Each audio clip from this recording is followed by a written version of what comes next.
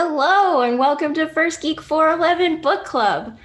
You can find us on all the socials at One Geek 411 and our PlayStation community. Join us over on our Discord server to chat about all things geeky. You can email us at 1stgeek411@gmail.com. And don't forget to watch us live every Monday on Twitch at 6:45 Mountain Time. And you can also find us on YouTube and rate and subscribe wherever you listen to podcasts. I'm Shanine, and I am joined by Cameron. Hello. And Chris. Oi. And Emma. Heyo. And we're talking The Legend of Sleepy Hollow by Washington Irving.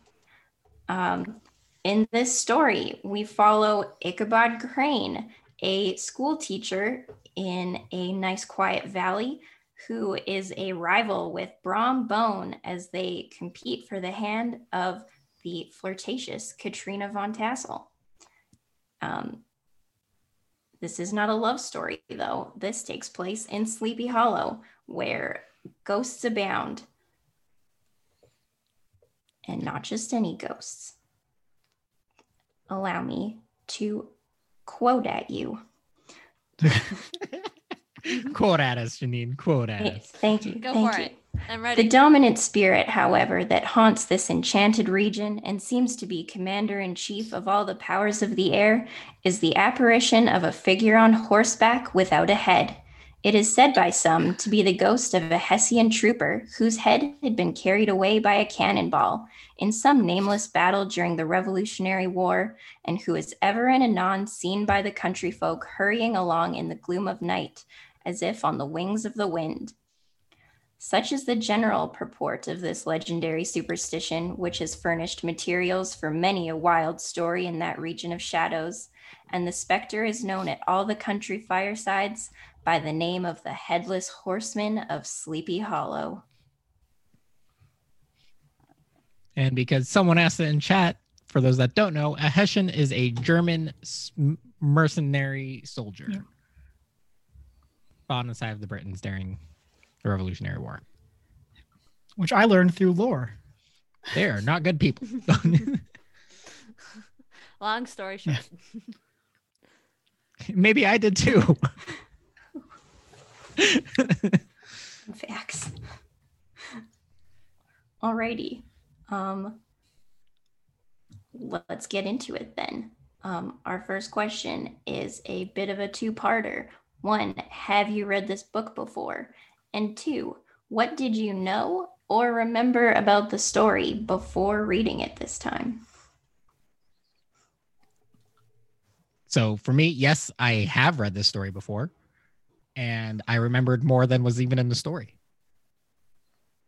Because it was like that compounding lore situation where obviously this is a very short story, and obviously with like modern interpretations, like there's modern takes. So like my brain just combined it all together, and it's like, oh, this wasn't actually in the book. Oops.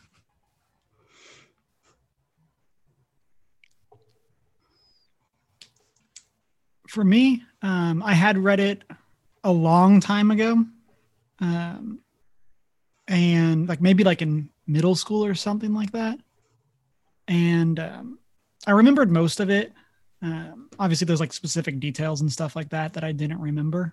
But in terms of like general plot point, I remembered most of it. Self have never read it before, and beforehand could not have even made the connection between the story and the Headless Horseman. So I was just completely clueless. I had heard of it, but the most exposure I had to it was the Disney take when I was like 8, and that was it. So this was my first proper exposure to the Legend of Sleepy Hollow, and I quite enjoyed it. So nice. Yeah, I had forgotten that I had read it before, but it turns out I have. And yeah, kind of like Chris, like I've seen various interpretations and they all just kind of blend together into Mhm. one. I always expect there to be like way more headless horsemen than there is. Right.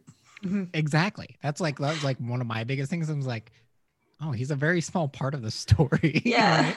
Yeah. And I'll say that's definitely one of the things that, like, one of like the specific details I didn't remember. Like Mhm. I definitely thought, like we'll get more into the plot, but I definitely thought that the headless horseman specifically like had been haunting Ichabod a lot longer than when what Yeah. he shows up for in the book, or a lot more times, and- or things like that. Yeah.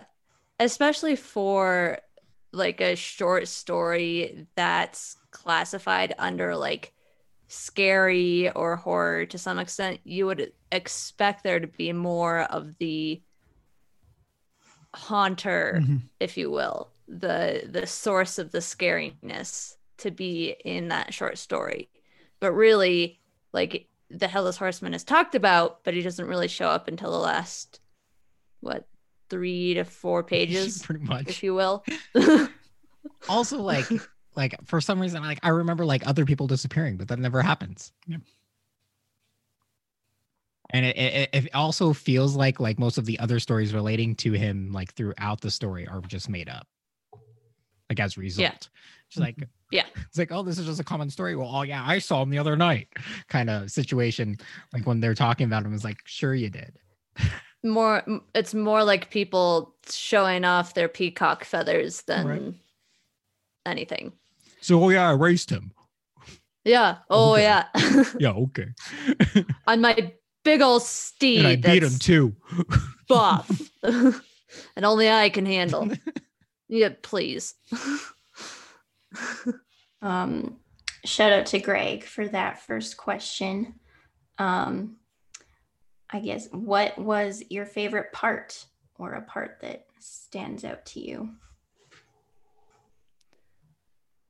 For me, one that got me laughing actually was right towards the beginning. Just the general description of Ichabod was like some of the sort of details that they go into, it just had me laughing because my favorite quote is in that section, so I won't share that until we get into that part. But I just that specifically, the whole description of Ichabod at the start was hilarious, because he's like a scarecrow standing out in a field or something. Mm-hmm. So it was just a great depiction that really got you thinking about who the main focus is. Similarly for me, I really like the description and kind of the battle between Ichabod and Brahm. Mm-hmm. Like, and this will come up more a bit later on, but I like that it's kind of the stereotypical brains versus brawn, Mm-hmm. like, but it's also not. Like, that's also not what's going on either. And so I just think that that's very interesting, and I enjoyed that side of the story. I like Ichabod and food. Yeah. Like, I'm just throwing that out there. Like like when Ichabod approaches food, I love those descriptions. I'm like, Yeah. I can relate. I can relate. Yeah. I'll try a little bit of everything. Mhm. Like, oh, and I mean everything. I saw the spread of food at her farm, and I fell in love with her. It's like, Yeah. oh, wait, what? What just happened? So you fell in love with her, but you really fell in love with her food, is what you're saying. Well, ultimately, like in terms of the story, he falls in love with the idea of being well off enough that he could eat like that, like nightly.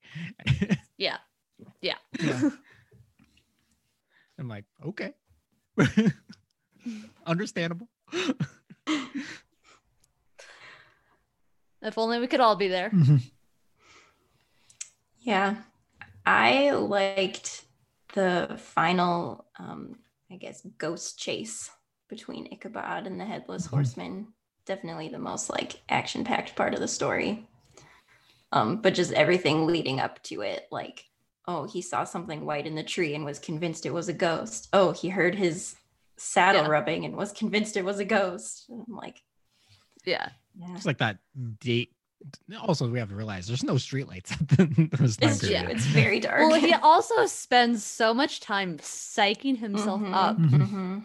that when he's actually like walking home in the dark, it's all mental. He's just scaring himself more than anything else because he's psyching himself up through reading these books about witchcraft and things. No, it reminds me of the times that like me and my friends would watch horror movies or go to haunted houses, and then we just try and see who could freak each other out the most afterwards. And Yeah. like you're Yeah. not really scared of anything, but you're just like so scared at the same time. Yeah. One of the things I really liked, now I can't remember the name of it, but there's a mention of Ichabod having a book, I think from Trevor Mathers. He's one of the guys that was one of the judges in the Salem witch trials. Yes, the book on. Yes, and I forget the actual name. I'm trying to Cotton Mathers maybe, or maybe that's the son. I don't remember. The Mather family, and they were like real people in the Salem witch trial, and like actually like wrote. I think that the book they mention is a real book. Yes, Cotton Mather's History of New England Witchcraft. Yes, that one. And so like that's like a real thing. And so I thought that it like and would definitely for someone like Ichabod, like so what Emma was saying, like very much psychs himself up. Like it's definitely makes so much sense that he would have this book. He would be super invested in this lore. He would see witches around every corner. And I just loved that little detail. And like that shout out to real like New England history. Yeah. Yeah. Well, also it like cites him like he would regularly go out and spend time in the dark to psych himself up too, like just experiencing it, and like as a result, like not only that, bringing stories from his original life in Connecticut to do so, like that was his contributions because he hadn't actually interacted with the Headless Horseman until later. So like he's like, oh, you guys are talking about the Headless Horseman. Let me tell about you some of my stories from Connecticut. It's like, okay. Yeah. Can we talk about his horse, Gunpowder? I love the name Poor Gunpowder. Gunpowder. That is actually honestly a great name for a horse, It is. especially for me being like an animal person. If you have what is incorrectly named a wild horse, because it's technically feral, it is a great name for a feral horse. And my guess is Gunpowder was probably a feral horse before he became a ranch hand, essentially. Hence the reason he probably got the name Gunpowder, because they can be super. I just like crazy. that it's like this old horse. Like, Yeah, it's like probably should have been put down. That too. Probably well beyond its prime. Yeah. And just like, oh, by the way, so we're just gonna like in the story, it's like we're gonna build up his rival, give his rival this awesome horse, and then here comes Ichabod on a borrowed horse that's well past its prime. Yeah. But Gunpowder is like, the real throws in, MVP like, these- though. Like I mean, it's true. as we go into like, Yeah. I mean, like it's a couple questions down, but favorite character. I mean, Gunpowder is at least up there. Gunpowder. Like Of the like 4 choices you have in Right. the entire story. All right. Any least favorite parts? we kind of hit it on at the beginning, but there not being more Headless Horsemen. Yeah. Like that was really like it's. I mean, with it being Could have done with more. yeah, Headless like with Horsemen. it being so short, like it's kind of hard to have a least favorite part, especially like compared to like Yeah. last month when we did Sherlock, and it was very easy to have a least favorite of those short stories. True. Mhm. Like, it's very hard because it's kind of just the story that just tells its story and then it's done. And like, It doesn't drag it on too long. Also, some very unnecessary things in this too. It's like there are. let's describe Like- the schoolhouse and the locking mechanisms. yeah. This Or random he spends fact. like 2 paragraphs talking about birds. Yeah. And then 3 pages later, he spends another 2 paragraphs talking about birds. It's just like, okay, it's like, are these birds relevant? No. Is the Not fact in the that slightest. a thief can break into the schoolhouse but might not be able to find his way out relevant? Because nothing ever happens regarding that. So I mean, I think those things' main purpose would be to like establish the historicity of it all. Mhm. Like, this is a true story because look at all these boring everyday facts that I can tell you about this place. Yeah. That is fictional. But it's real. Well, after the story came out, yeah, the town renamed themselves Sleepy Hollow. And to be fair, based on what I was Therefore, reading, they the are officially region real. was Sleepy Hollow before. Oh, that I mean, And then Yeah. I looked that up after you mentioned that, Chris, and they renamed themselves Sleepy Hollow in 1990s. mm-hmm. Like, it's not like right after this story. It's like 100 and something After years. it They're became like, oh, let's do this. popular Yeah. with the current youths. Yeah, I was shocked that it was that long after the It's book like came after out. like the media interpretation. So after we had movies and stuff about the book. Mm-hmm. That's funny. But yeah, it's just like a random fact about the schoolhouse. It's like okay, it'd be great if someone like broke in and couldn't get themselves out, and like it was discovered like it was a piece of Ichabod being thinking he's haunted, but it just turned out someone broke into the schoolhouse and couldn't get out. Yeah. But- The images that I got in my head with the schoolhouse actually was those old raccoon traps Mhm. where it's literally you stick something shiny in it, and literally the way the trap works is they see it and go, ooh, shiny. They stick their hand in to grab it, and when they make the fist, they can't pull their fist back out again. Mhm. But if they let go of the shiny thing, they can get out. But because they're raccoons, they don't let go of the shiny thing. So the whole time I was reading this and the schoolhouse came up, I just got images in my head of Ichabod teaching raccoons, of all things. Isn't it mentioned that Brahm and his crew like would break into the schoolhouse and rearrange stuff in Ichabod's classroom? Yeah, but then it And so, like- specifically says they got out. Right. Like that said, like Yeah. that's kind of like to those details. It's like, it kind of again gets to that idea of like brains versus bronze, where Ichabod just isn't Yeah. that smart. But like, so he's like making these traps, and then like Brahm and his people are just like walking in and being like, okay, like just like walking We over. can him. just shove the door Yeah. down if we want to. So I mean, like probably the best part about this book is like all the added lore that's been added to it to complete the story, more so Mhm. than the story itself. I love this story.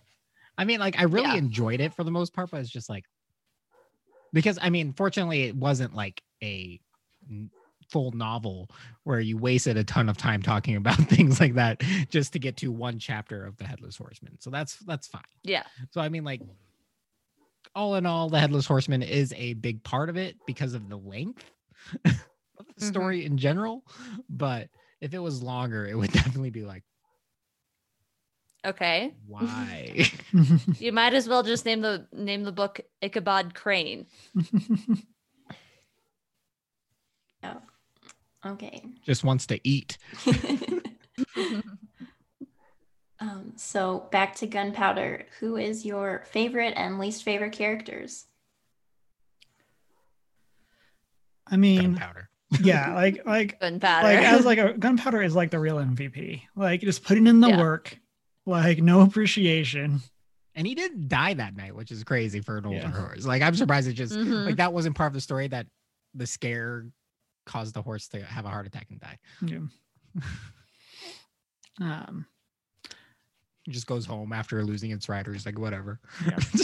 Yeah. I really like Brahm and his gang like playing pranks on Ichabod. And the whole town is just like, Yeah, whatever. like, nothing happens here anyway. Who cares if Like, if the local teacher is being terrorized by this gang of misfits? Yeah, Brahm is one of my Brahm- favorites too. Like he's kind of a knucklehead and brawny, but like it says he's generally well liked and is like mostly a decent Yeah. person. And I'm like, yeah. Just like Kind you of know, like a farm boy, he's nice, playing some pranks. yeah. His character reminded me of like Gaston A little, yeah. a little bit. Yeah. A little Yeah. bit. I was not as thinking, douchey yeah, but Yeah. like as less sleazy. Gaston, Like, Yeah. But like Like if you take a stone and combine them with what's his name from the Princess Bride? Andre. Fezzik? Andre. Oh yeah, Andre's is that Fezzik? I think Fezzik's the I think so. character Yeah. and then Andre the Giant. Andre the Yeah. Giant's the person. Yeah. So if you take those two and combine them together, then I feel like you would get this guy right here. It's like, no, I'll wait. Yeah, I would agree. Like, I mean, I like what he brought, and definitely more of an appealing character in a sense. Granted, definitely like that jockish kind of popular character that just gets away with stuff. Yeah. Don't care for that aspect Right. of him. Right. But this kind of ties into my least favorite character, Ichabod Crane. Like, he's just so easy not to like. And like, you kind of like, that's kind of why I identify with Abram, is it's just like, you kind of want to just prank Ichabod. Like, not hurt him by any means, but like, there's that, he just kind of needs to like. Ichabod is kind of like that person in real life who's like obviously smart, but he's so smart that he can be super sneaky about the things that he's doing, and he's doing whatever bad is going on, but you can't prove it to anyone else. Yeah, Ichabod is just so like full of himself. And I think there was the one part where it talks about like he wants to marry Katrina and be like super wealthy and stuff so that he wouldn't have to be friends with the local school teacher. And I'm like, you jerk. Yeah. Like, you think you're so much better than everyone. And like. But Ichabod redeems himself in his love for food. Come on. Chris's love of anime is showing here. Like, he just wants a main character that'll eat a bunch of ramen. That's really all he wants. That's all I need. It's like, I'll ignore all your other faults if you just love food. Because you love food. Just because you love food, because that's a great motivator in life. But yes, Ichabod is a terrible character otherwise. Like, which is so different than like my like concept of him, like in general, like through the modern interpretations or like through the movies and everything. He's actually pretty decently smart and everything else, or in his modern portrayals in the movies, in every other take that I remember, at least, for the most part. Again, where the main character's personality in the original source is different. Oh, definitely, for sure. From the personality that the media makes it out to be. Yeah. See the entire conversation we had about it at last month's book club concerning Sherlock. Right. But I mean, in general, and like also obviously we put Ichabod in a modern role too, like there's the TV series Sleepy Hollow, right? Is it called Sleepy Hollow? Yeah. I don't remember. I think so, where yeah. Essentially, like it's a continuation literally of the modern story where he got spirited away but ends up in modern times. I haven't seen it, so I gave it a shot. I can give no input. I went back and watched it because there's like a crossover with another show. So I went back and I was like, sorry, it's like, oh, this is an interesting concept, but definitely like goes more into the deeper lore or the reasoning behind and things like that. Like, there is no witch tree in Sleepy Hollow, but it's in like every other portrayal as like the explanation for the Headless Horseman. And for some reason, like obviously my memory says that's in the story, but it's not. There's a tree that is mentioned. A tree, right. I feel like the illustrations that were included in my book kind of look like how the tree is in modern interpretations, especially the Tim Burton one.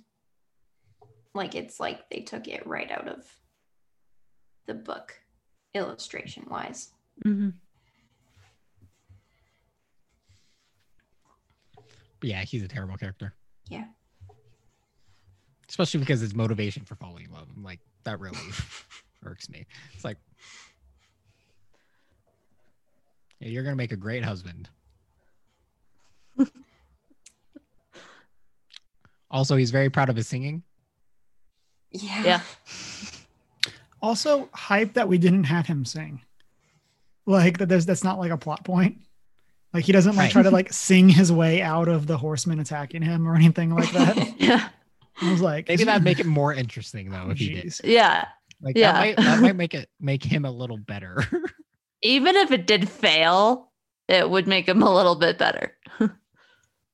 It's like playing to your strengths. That's at least a smart thing to do in any situation.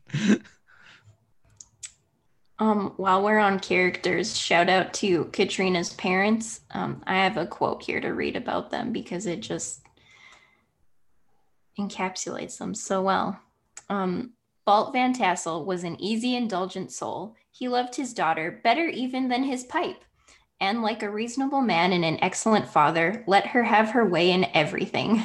His notable little wife, too, had enough to do to attend to her housekeeping and manage her poultry. For, as she sagely observed, ducks and geese are foolish things and must be looked after, but girls can take care of themselves. Yeah. I really liked that quote. Solid parenting right there for an 18-year-old. I really like the mom in that situation. Yeah. It's like I gotta take care of the geese and hens. You're old. Go enough. deal with yourself. You figure it out. I ain't got time for this. Ain't nobody got time for that. Her dad liked her even better than his pipe. Like, oh, I hope good. So. Yeah. There's also so Gotta many get those Real priorities close, straight. kind of a toss-up from day to day. right, Mhm. and it's very obviously this book was written at another time, just by some Yeah. the descriptions and things. You're like, whoa. I mean, it's not as bad as Sherlock, to throw back to our I mean, previous book. true. But like, Yeah. and like at least for this one, and I think a lot of the time it came across more as like a commentary or like satire, Yeah. like to this point with the pipe. Like it seems like this is more trying to be like it's a problem that this has to be said versus Yeah. Sherlock, where he's just like, no, women are the weaker sex, and it's just like, dude, like, No, we ain't. Please. Yeah. It's like because like Katrina's character is just being free and like doing her thing. She's not portrayed as necessarily an object while the characters are written to treat her like one. Her Mhm. portrayal itself is not the subject of being objectified Mhm. necessarily. Mhm. It's like the guys, treat her that way in their rivalry to compete for her love and affection, or just realizing that you're in love with her because you can inherit the farm type of situations. So that's a fault on the male characters. and not, is that said for Brom? Like, do we ever get his? Because I know that's very much Ichabod's. no, that's but, definitely yeah. we don't really. It doesn't really tell us Right. much about like because like Mm-mm. and- Brahm's interest in her. right, and I think because of that, the reason I asked that was I wasn't sure if I missed it since I did do the audiobook, and so like, and I think that's part of the reason. Go back to favorite and least favorite characters. I kind of liked Brom is like since we don't get he like his interest just seems more genuine. Like he seems much more like he's like almost like humoring, like he and Katrina are like humoring Ichabod. Well, I feel like there is a portion in the story where Katrina seems to be humoring Brahm to ward off unwanted. Yeah. Oh, Like, true. She obviously favors Ichabod in a sense, probably Mhm. just access and because it spends more time with him. It seems like, Mm-hmm. although it's like Ichabod weasels his way into her life, Yeah. through school and singing, and then she doesn't decline on Brahm, but keeps him around because it mentions that to kind of ward off unwanted solicitors. All the other Yeah, men. all the other men because they don't want to compete with Brahm. But Ichabod's No. like, psh. Please. I do like that about Ichabod is that he's like, I'm not going to let someone else deter me unless she tells me otherwise kind of situation. But yeah. And then eventually, obviously toward the end, after Ichabod disappears, ends up with Brahm anyway. Yeah, I feel like Katrina is a little bit like Angela, where she's like, yeah, Dwight and Andy can duel for me. We'll see what happens. I Pretty have much. had two men fight over me before. Yeah. But then that might just be like that might be more attributed to her youth than just her personality. It's like I guess I don't know. 18 in the time period of this book, maybe not so much, but yeah. I mean, I think she's a little bit I feel spoiled like- and likes the attention. yeah. oh, for sure. Mhm. Yeah, absolutely.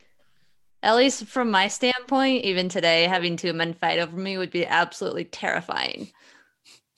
Just in my humble I mean, opinion. I'd gladly take two women fighting over me. Yeah. Well, that's because you're a man. We have to worry about walking down the street in the dark. Thank you very much. I mean, true. It's a very different story. I mean, like it would be like it's two men in a fairly safe setting, vying for Fair your enough. attention, not two men stalking you in the dark down an alley. Fair enough. Or it would be you with one of the men and the other man stalking y'all down an alley. I mean, that's true too. That might be a little closer. Yeah. That How second dare you man friend zone is me? Ichabod Crane. I will not partake in a love triangle. Oh man, we've gotten off Too the rails. late. Okay, so on the first page of The Legend of Sleepy Hollow, it says that this story is found among the papers of the late Diedrich Knickerbocker. What does everyone think of the narrator, Diedrich Knickerbocker? I think he's trying very hard not to share his opinions, and he occasionally fails. Yes. That's accurate, I think. I mean- liked the narrator quite a bit. Yeah. I think it was a good way of telling the story where, like, again, you kind of get into that idea of satire where, like, he's Yeah. telling this story and he's very much presenting it as a true story and just kind of like, look at how ridiculous these people are. Like that kind of thing. And so I really enjoyed that. I thought that was a good way of giving us more information on the town without making Ichabod our point of view character as we learn new things. Mm-hmm. Yeah. Yeah, I was looking some stuff up, and it says that Washington Irving uses this persona of Diedrich Knickerbocker quite often as a chronicler of Dutch history. So it's kind of used to like establish it as a true story. Interesting. Also, these anglicized Dutch names get me. Mm-hmm. Knickerbocker. Oh, you're one of the Knickerbockers. Ah, you're one of them folks. But I like him. I like that because he's human in the fact that like he obviously has certain favoritism, but presents information in his descriptions in general without like just blatantly providing his opinion or of a person or situation. But it's kind of just infused with how like the things he chooses to describe about people, like Ichabod or like Brahm. Like it's like obviously there's opinion there because those are the things that you are trying to put forth in your description of them, while it doesn't necessarily tell the whole picture. It's just your opinion of that person, but without Your saying this person is perception of them. dumb.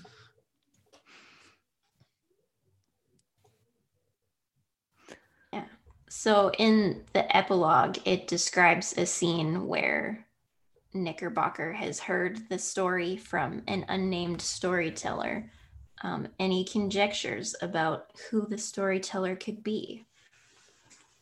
It's Ichabod Crane. Either the storyteller is Ichabod Crane, or there is, at least in my version, a third guy in that epilogue who like asked the storyteller about it or about the moral, and that guy is Ichabod Crane, and he's just sitting there like, I was there, and this story you're telling is only 1/3 true. So,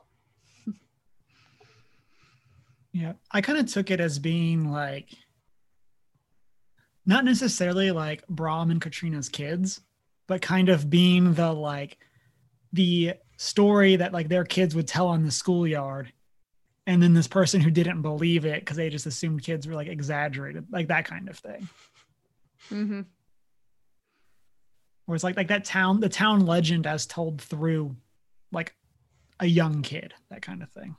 Yeah. When I was a kid at the school I went to, there was this on the like playground field, there was this old metal box in one corner that I think had electrical equipment in it at one point. But the story at the school was that there was a almost like a Bloody Mary, but like an old lady ghost who lived inside the box in the corner of the field. So that was like our Headless Horseman at the school, was that the old metal box in the corner of the field was haunted. And it got passed down from 5th graders to 4th graders and so on. So I don't know why I just thought of that, but relevant. Semi. Well, I mean, similarly, like just my initial grade elementary school, there's like the original like old schoolhouse building on the same property that's just used for storage. It's mostly boarded up. So there's always lore and stories going around about that place, especially when there's bats flying out of it. It's great. Mm-hmm. Always make up stories about that place. Freaking bats. I love Halloween. And get sent to the principal's office for trying to pull off boards. One in. Let me in. Look at all these chickens. All right. If you could hear this story from another point of view, whose would you choose? Brahm. Or whatever his name is. Is it Brahm? Yep. I should know The this. local school teacher Ichabod's trying to avoid.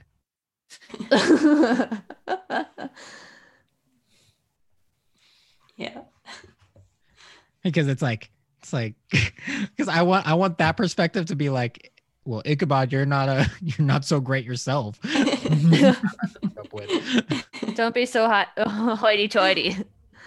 You haven't gotten there yet.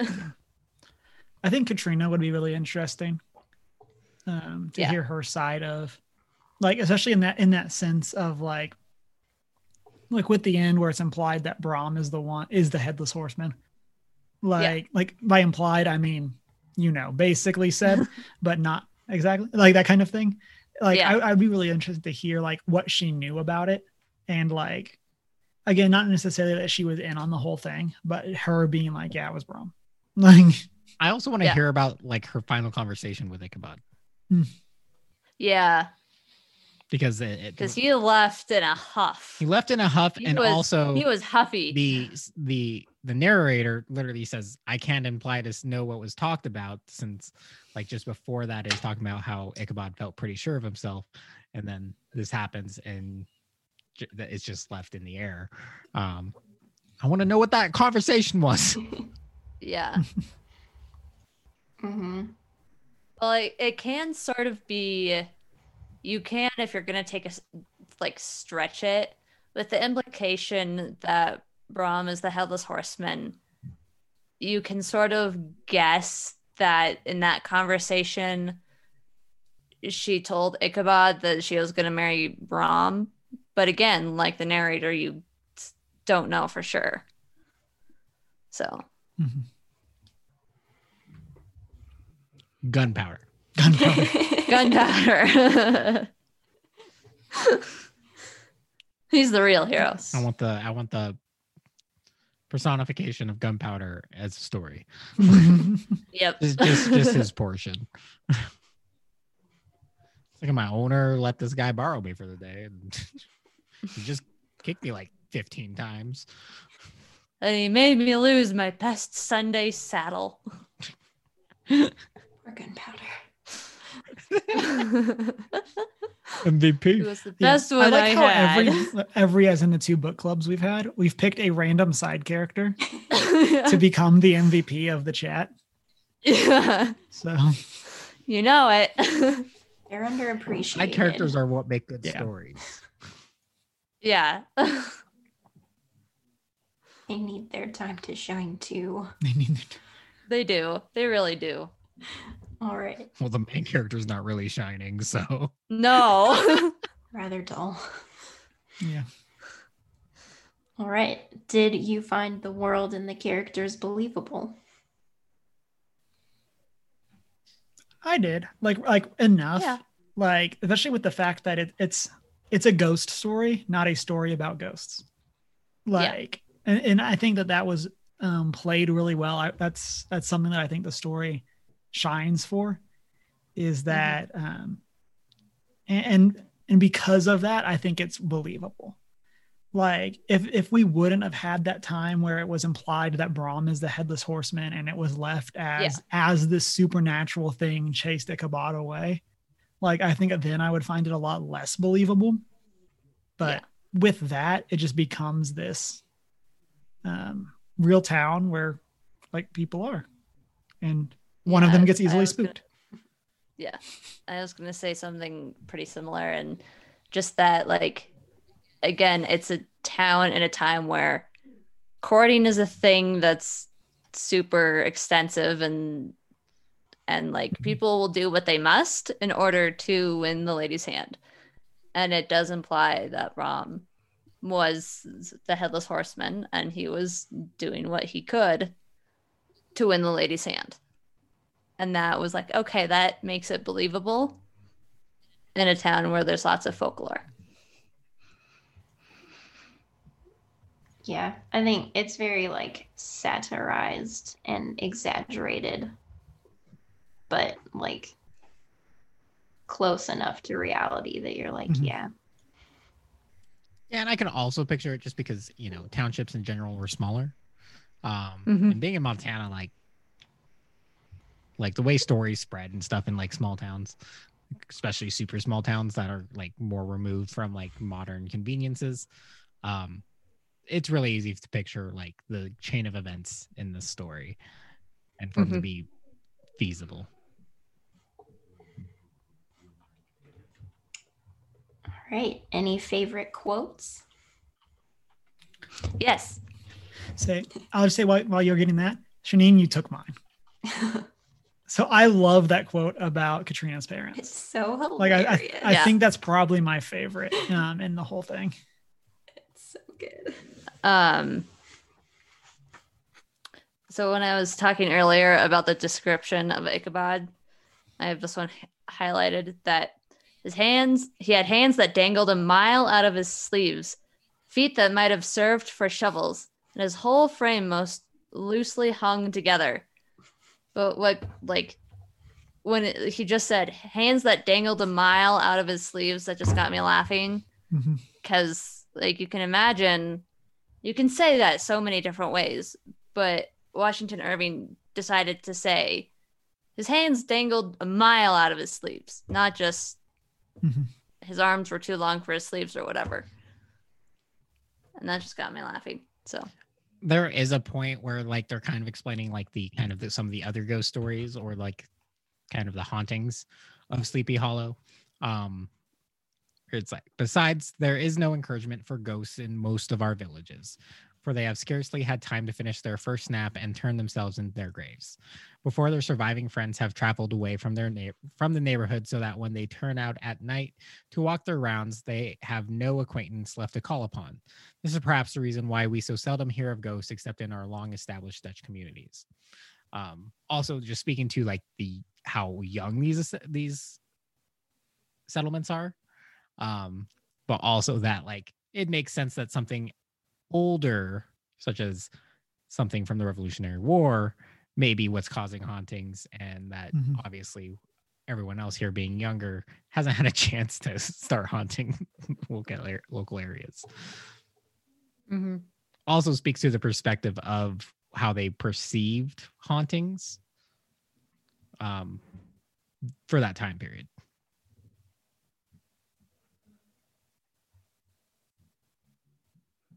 Yeah, another of my favorite quotes is also talking about Sleepy Hollow and their just huge belief in ghosts.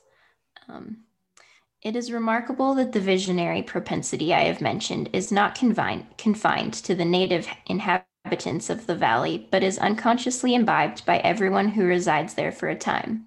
However wide awake they may have been before they entered that sleepy region, they are sure in a little time to inhale the witching influence of the air and begin to grow imaginative, to dream dreams and see apparitions.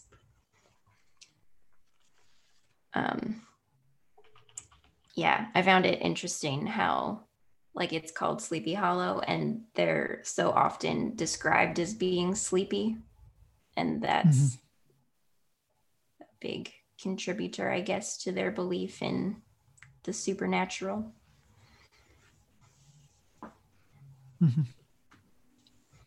However extensive that may be. Yeah. And I think that that's it, again, with that idea of it being believable. I think that kind of ties that idea together, that the people here want to believe ghost stories. Yeah. Like not just Ichabod, but the whole town, that this is what they believe want. Ghost stories. It's just a matter of how much you hype yourself up over it. For camp, as a young life leader, I used to always bring a book of ghost stories to read to them. Worth it. Yeah. Especially like ones locally. It's like, it's great. But that makes it so much more fun because it's camp. Oh, yeah. Except for when they don't sleep. Got them. That's on you then. Were they really sleeping Not at on Young them. Life Camp anyways? Yeah, are you really sleeping at camp anyway? I wasn't. I was too busy. You're too busy spooked by the ghost stories you read. This is why Chris sympathizes they were with Ichabod behaving so much. Yeah. and his love for food. Yeah. Like when it describes him like looking at food, I'm like, I get that. Same. I get that. Same. All right. Was there anything in the book that surprised you? Not really. I think for me, it's stuff that we've already mentioned. It's the headless horseman not being as big of a thing. And then, and I think Chris said this at like the very beginning, it's Ichabod not being that likable. Mm-hmm. Like I very much remembered Ichabod being like, oh, the school teacher who's just trying to get the girl. And putting Brahm, like he like his character should be written in like the person that puts Brahm in his place for being a brute.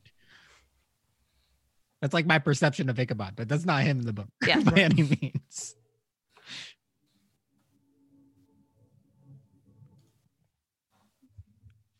Right. Did you notice any biblical or theological themes? So I was reading a blog post today called Fear and Darkness and the Legend of Sleepy Hollow over on Where? thehootenhowl.com. And I was waiting for it. I was like, oh, that's I've had it open this whole time, just waiting for the moment to do that exact setup. And yeah, and so I mean, shout out, go read Shanine's article. I'll drop a link in chat. And I think in that you really summarized like the biggest ones being fear, and especially that fear of the unknown, of darkness. And that kind of as a whole, one of the things that reminded me a lot of was it's kind of a journey to get there, but it's Abraham at the Red Sea, where like the Israelites are all backed up against the wall. The Egyptians are coming. Moses. I was like, wrong one. Wrong got there. person. I got there though. Wait, I was like, when was Abraham at the Red Sea? Like, I don't remember. Thank you, this. Oklahoma Christian. Moses at the Red Sea, and and the Egyptians are coming, and he's like, God, what do we do? And God just says, move, like raise your hands, part the Red Sea. You know what to do, like. And I think that kind of that idea of fear plays into not knowing like what God wants from us.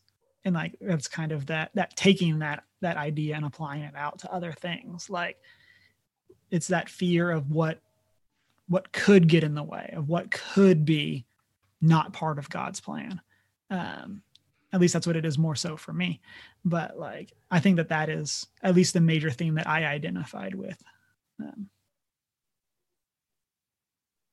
Well, I mean, in general, also like fear is a tool that gives things power that don't normally have any power.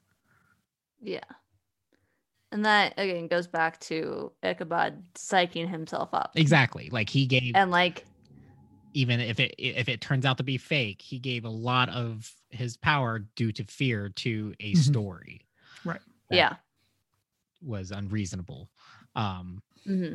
Even if it was unknown or anything, like there's that power in that. And it's like the same for anything. Like that's why we aren't given a spirit of fear, is that because through fear we give things power. So like fear of even things that are supposed to be there to corrupt us, like so fear in the dark arts is what give them power over, or possible power over, or given dominion over those such of things, if they are to exist, that we have power over them through the redemption of Christ. But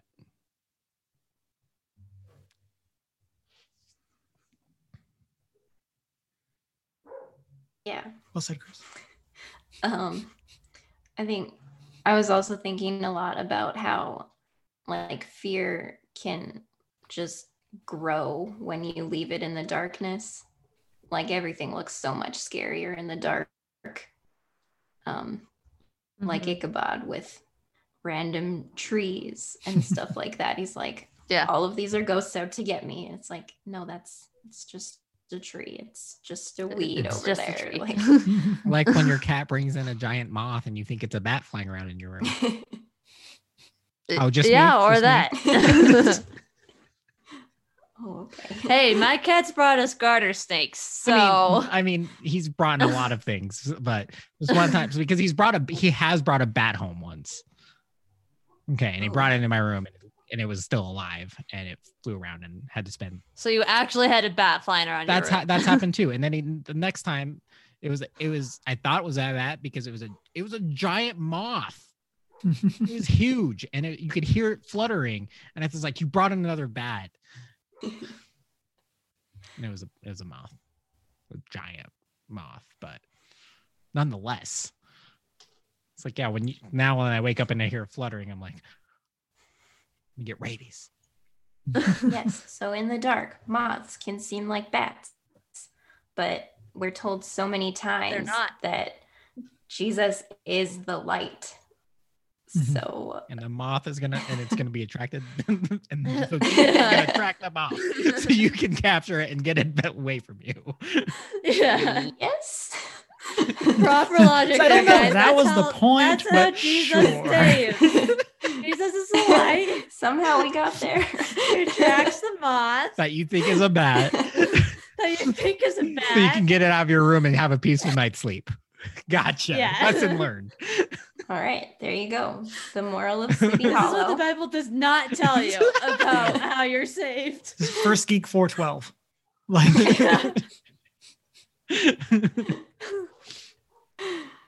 Oh. Would definitely agree.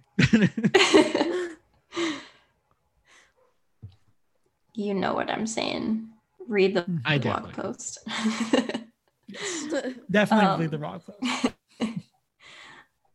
So we get a provided moral of the story, quote unquote, in the epilogue. What do you all think of that? I have it somewhere. Okay. I'll say, can you read it? Yes. So the storyteller thinks that the story was intended most logically to prove that there is no situation in life but has its advantages and pleasures, provided we will but take a joke as we find it. That therefore he that runs races with goblin troopers is likely to have rough riding of it. Ergo, for a country schoolmaster to be refused the hand of a Dutch heiress is a certain step to high preferment in the state.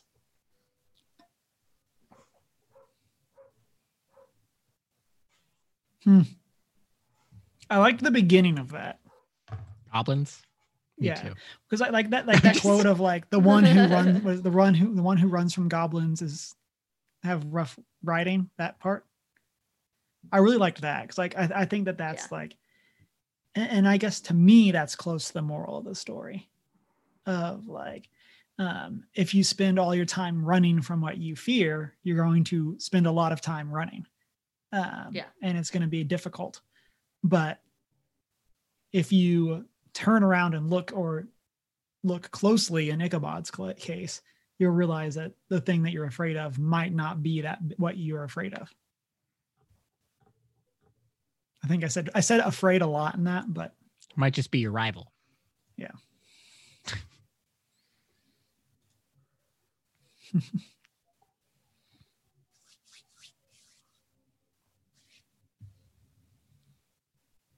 Yeah. Any other thoughts on the moral of the story? All right. Anything else that stood out to you from the legend of Sleepy Hollow?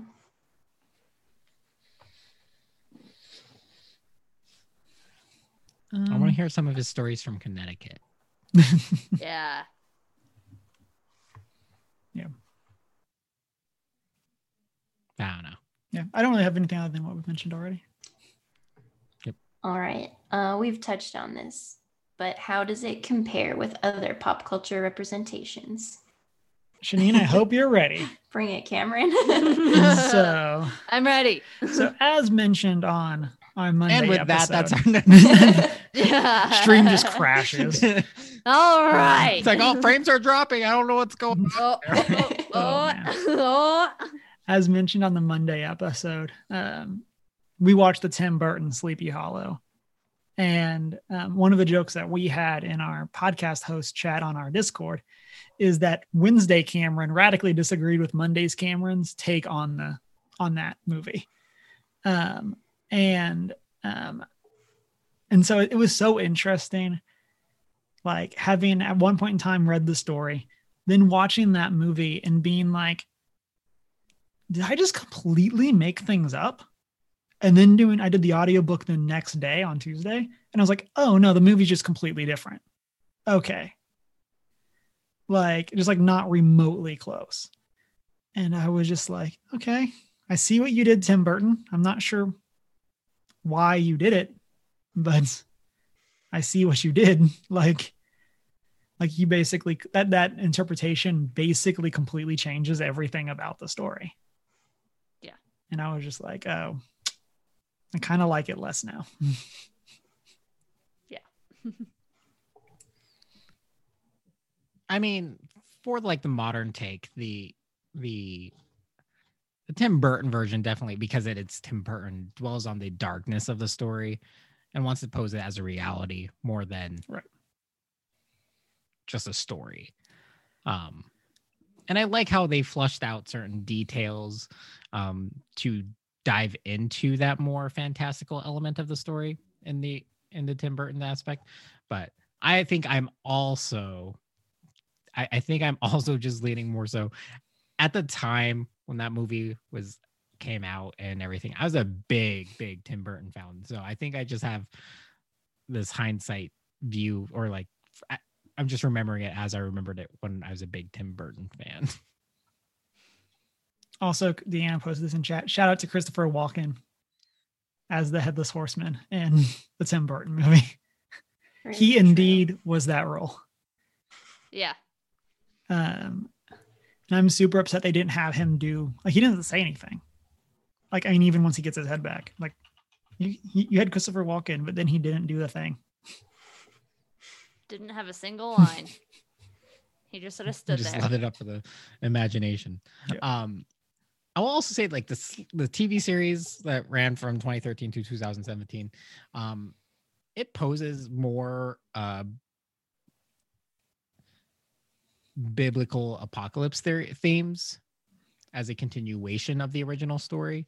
So ultimately, obviously, it presents the Headless Horseman as probably one of the 4 horsemen of the apocalypse, and then continues to expand on that, like, going forward. So I mean, I like the things that have come out of the story.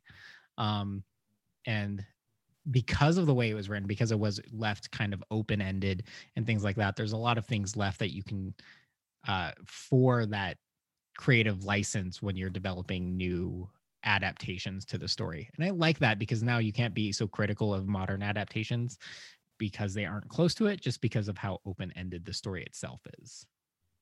Yeah.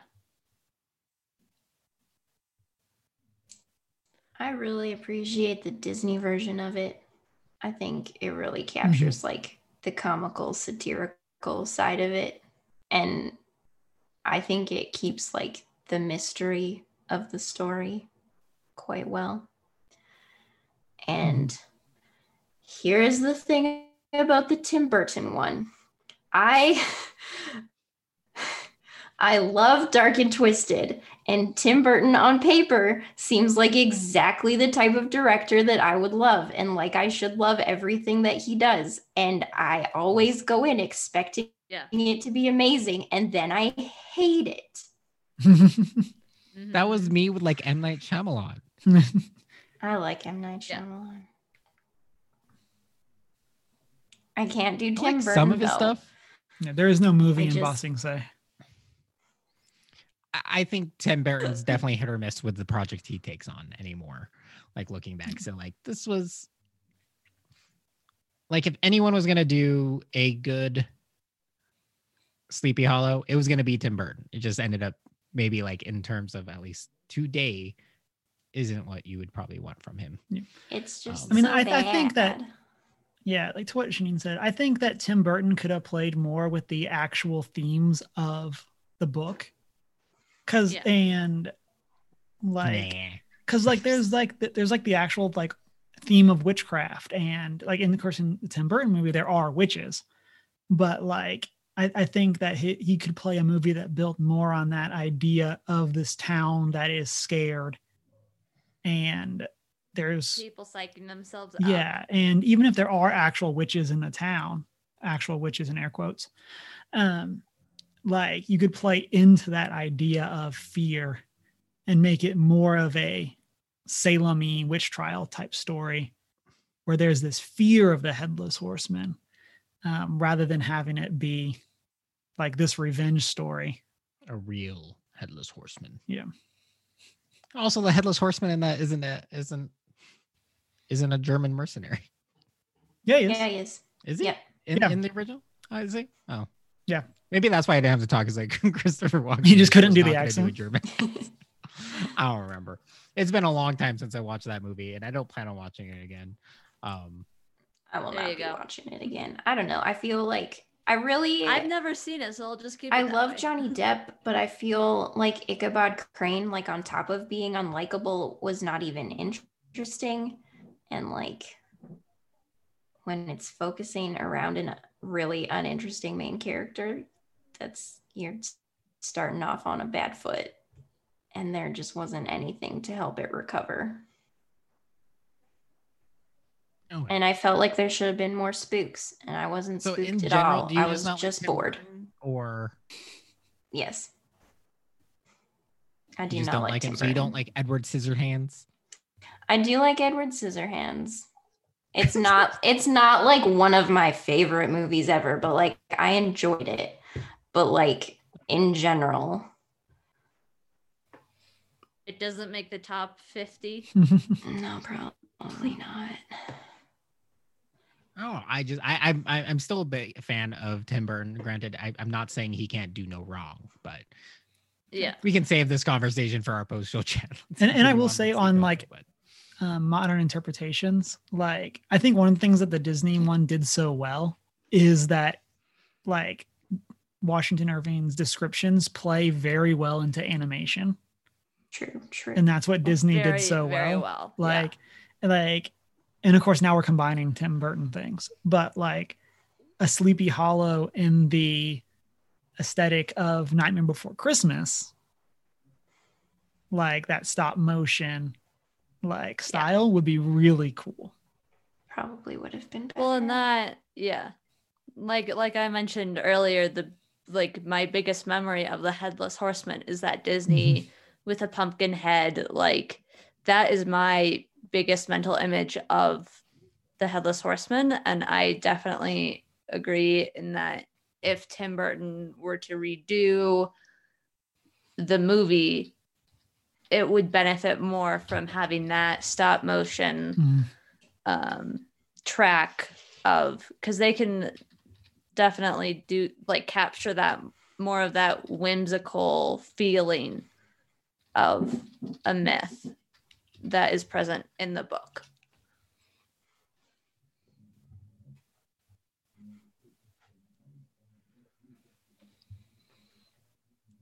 All right. So we have mentioned a few stories that we would like to have further explored. So would you read more stories or a longer story from this setting? For me, it's hard to say. I would. Oh, go ahead. I would.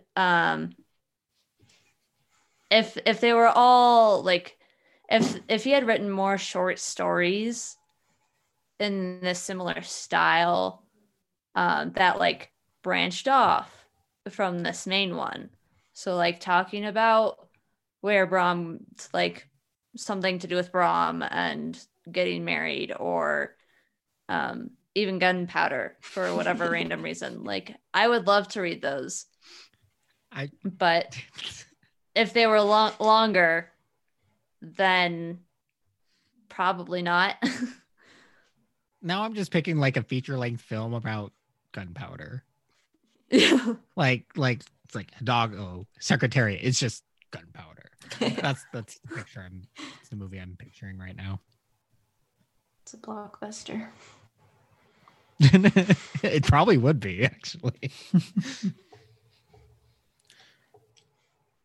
Yeah. So for me, it's hard to say, because I think, as I said earlier, I think one of the best parts of this story is that it doesn't overstay its welcome.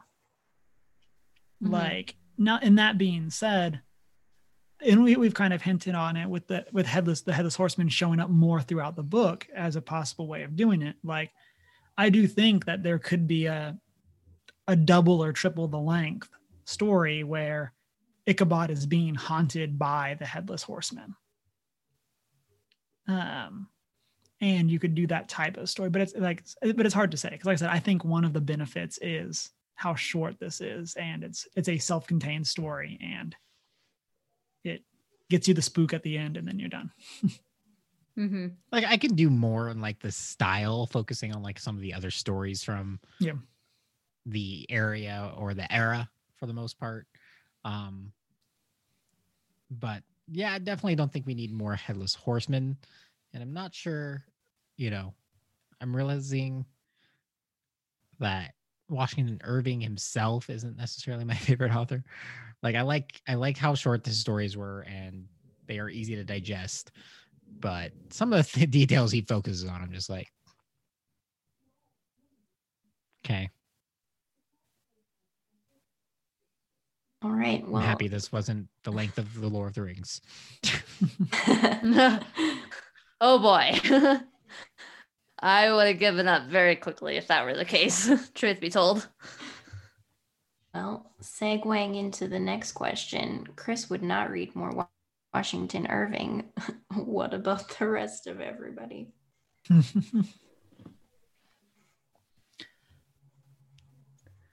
Greg and I were talking. I mean, go ahead, Emma. Oh, it's definitely a big debate, or a bit of a toss-up. Like, if I were assigned more Washington Irving for like a class, I would enjoy reading it, but I wouldn't necessarily go out of my way to hunt down and find more of his stuff to read just of my own accord. Like, there's other books that I have that I prefer to read first, or that I gravitate to before reading more of his stuff. Not to say that his stuff isn't enjoyable. Right. And I think that maybe that's like my point, is like, I wouldn't read more because I have read more. Yeah. And like, I mean, like, obviously, like, I most of us maybe bought, like, when we got Sleepy Hollow, came in a pairing with a certain other Washington Irving story. Oh man, what's it called? Rip Van Winkle. Rip Van Winkle. I was like, Rumpelstiltskin? That's not right.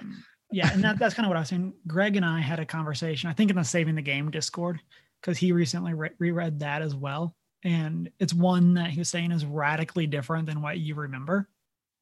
And so it's one that I want to go back and at least reread that. And then I'm kind of interested in, like, I guess I'm just on Wikipedia, called the Sketchbook of Jeffrey Crayon Gent. And it's like a collection of short stories, which is where the Legend of Sleepy Hollow, I guess, is found.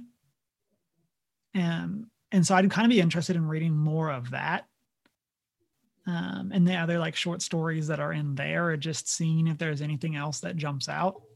But kind of, and that's where Rip Van Winkle is in there as well. But I'd kind of be interested in that. But other than that, not necessarily. I would read more Washington Irving if somebody said, you liked the satire side of Sleepy Hollow, here's another work that's similar. But yeah, my Sleepy Hollow was in a collection of Washington Irving's, not the one that you said, Chris, but just like a random, or Cameron. Sorry. It's okay. I've messed up y'all, so we're even now. Yeah. They were, like, fine. I didn't love them. I think Sleepy Hollow's definitely his most famous one for a reason. I think where his legacy ties is how simple his stories were, so they're easy to tell verbal or orally. So they lend to this kind of folk story-esque telling. And I think that's where, like, my fondness for his stories come from, is like Rip Van Winkle is a good story to tell, maybe not so good to read. Yeah. Well, because it lends to both that and Sleepy Hollow lend to some amount of personal exaggeration without completely derailing or ruining the story. Like, you can, and I mean, this just comes from working in the educational system, having to retell things like The Three Little Pigs and Snow White off the top of my head after not having read them or watched the movies in years. Like, these are good stories that you can tell off the top of your head and get most of the details and still fill in the gaps in a way that makes the story effective and entertaining for whoever you're telling it to. So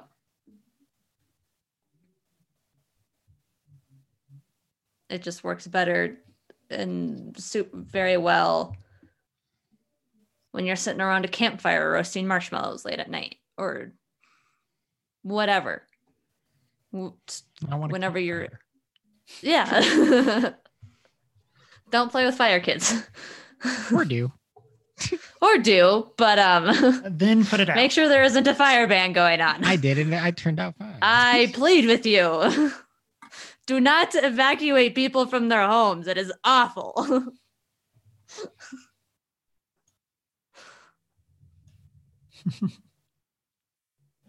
Alrighty. To wrap us up at the end of the story, the townsfolk don't know what happens to Ichabod and essentially land on who cares. An old farmer says that Ichabod left for fear of the headless horseman, as well as Hans van Ripper, whose saddle he ruined. Also gunpowder. And embarrassment of being put off by Katrina, moved to the city, continued teaching, studied law, and became a judge. And the old country wives hold to the story that Ichabod was spirited away by supernatural means. And then, of course, Brom Bones may or may not have been involved.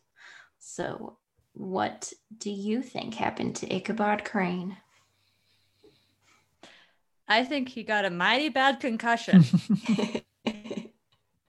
That's what I think. I think he was whisked off and put into a coma until modern times. Until modern times. And then we see his continuation in the series of Sleepy Hollow. No, I'm just kidding. I think the way it poses this question in the story is so weird to me, mostly because of the time we live in now. Like, how do you not just know that someone left your town and went off and lived this entire life, like doing these other things? It's like, and that mostly comes that you don't know where they went that to. I can cyberstalk someone and find out, especially if you're doing something as extravagant as becoming a judge or something along those lines. It's like, I can Google you. Yeah. Like, oh, they are alive. Okay, this is what they're doing. Perfect. Whereas, so like this idea that he did that and no one in town knows and they still think he was whisked off by the Headless Horseman is crazy to me if that's true. Mhm. Yeah. My take is that he got scared off, went to another town, and basically married that town's equivalent of Katrina. Like, because like Just for the food. right, like it's clearly shown he doesn't actually love her. It's more about and like what we talked about. Status. It's the status of marrying her. The leisurement Yeah, of what he would gain from that union. exactly. And so my take was that that's what he did. He just, well, I got scared away from this place to just go to the next place, and who knows, that could even be why he left Connecticut. Yeah. Like he just kind of like stuff happens, he gets spooked, leaves the town, goes to the next one, et cetera, et cetera.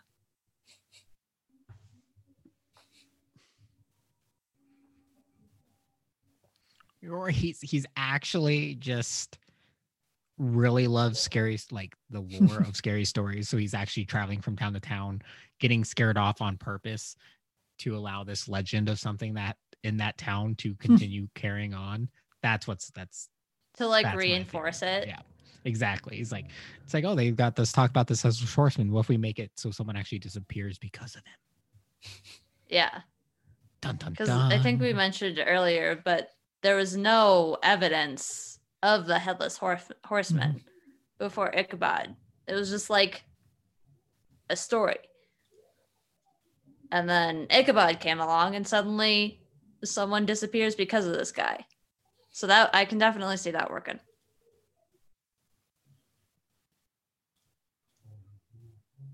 Nailed it. Yeah.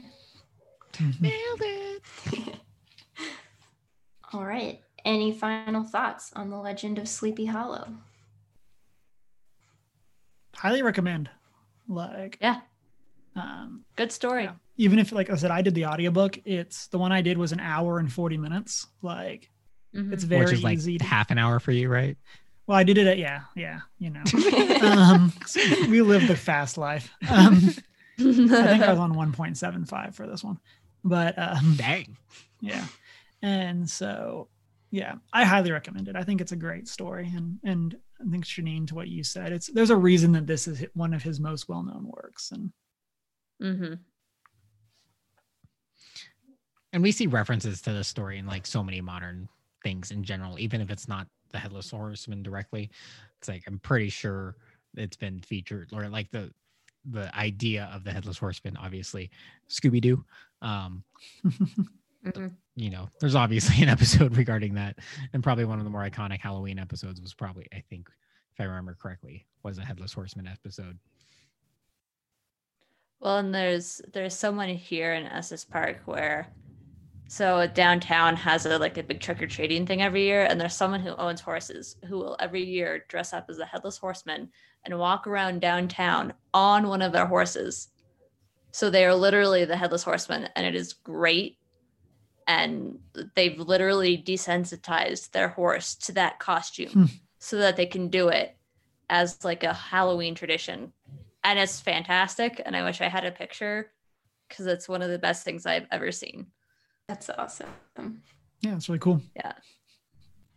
I want to get a horse just to do that. Good luck. I mean, I live in Montana. I can buy a horse pretty easily. Yeah, I'm more concerned about your handling a horse. I can handle a horse. I've grown up in Montana. I've helped friends break horses before. Have fun. No, I'm good. I don't got enough time for that. Ain't nobody got time for that. Alrighty. On that note, we are chatting about having another watch party. I guess stay tuned in our Discord for that. There is a Jeff Goldblum version on YouTube, FYI. So, Oh yeah, we talked about that. That's right. so yes. I read that. Stay tuned. I saw that. And our November book club will be taking place on November 19th, and we will be reading Advent, A Thread in the Night by E.M. Welcher. Ta-da, this is what it looks like. Oh, you have a physical copy? I do, I bought it. Oh, That's a good reason to have a physical copy. I mean, that's a good copy. That's a good. I was like, I don't know where I'd find this. It is available on Amazon. There you It go. is an excellent Amazon. Advent book with contemplations, I guess, for every day in December leading up to Christmas. I highly recommend it. It is not your typical Advent book. Looking forward to talking Yep. about it next month. Yeah, and we're doing it in November so that we can kind of talk about it, and people can be, if they want to, then do it in December. They can. So That's why we chose to, because Yep. also we do have the book picked out for December. If you want to get a jump start on that, we're doing The Letters from Father Christmas by Tolkien. I'm so stoked for this story. I love Yay. these stories Our so first much. I haven't even Tolkien. finished it, Yay. but it's like the easiest Tolkien ever. Yeah. Letters from Father Christmas. So it's just letters that he wrote to his children. But I am so excited for this. and I'm excited. I started reading like the first part of the Advent book already, and so I'm really excited about that, and I think it'll be good for us to get a good Jesus-y talk into. Mhm. Yay, Jesus. Also for Tolkien, everyone start practicing their voices, because for the Letters from Father Christmas, you need to have voices ready. Oh, we're gonna do like full like audiobook style. Oh yeah, Great. Like, multiple maybe voices? not, but huh? or just like a Santa Character Claus voices. voice. Well, so there's Father Christmas, there's Mhm. the polar bear, and there's an elf that writes letters in these stories. So there's multiple characters throughout these that Oh are my writing letters to his children, and they also have like little footnotes. Sometimes some of them add footnotes to the letters that Father Christmas is sending too. So it's like there's multiple voices on any given letter too. I'm excited. I've never heard of this one. So I'm rather thrilled to be reading it. Yeah, same. The more you tell me about it, the more delightful it sounds, and I'm so excited. Yeah. Sounds like the kind of book I would have loved as a kid. We should also mention, like, in this story, in his book, like these it's he also tests out the early editions of the Elvish he used in Lord of the Rings and in Middle Earth lore. So You're giving we it get all early- away Well, 'cause- before we get to December. I know, but I'm not Didn't- telling you. well- It's like I'm just saying what to expect. Okay, I'm done. Didn't Lord of the Rings originate as a story that he was telling his kids at bedtime? Or is that just a rumor I heard? Like he started it like the way he came up with I the think concept maybe was The he was Hobbit. okay. Like, Then more again, so I The feel like Hobbit, that's how like, in a sense, Okay. he told these fantastical stories, and he just ultimately really Okay. developed the world of it. But Lord of the Rings itself was written as a major project, and so I mean, like, a lot of things. right. Maybe I would say it's more so the other way. Like, he used inspiration from his work to tell stories to his children. Yeah. More so than he used the stories he's telling his children as inspiration for his work. Mm-hmm.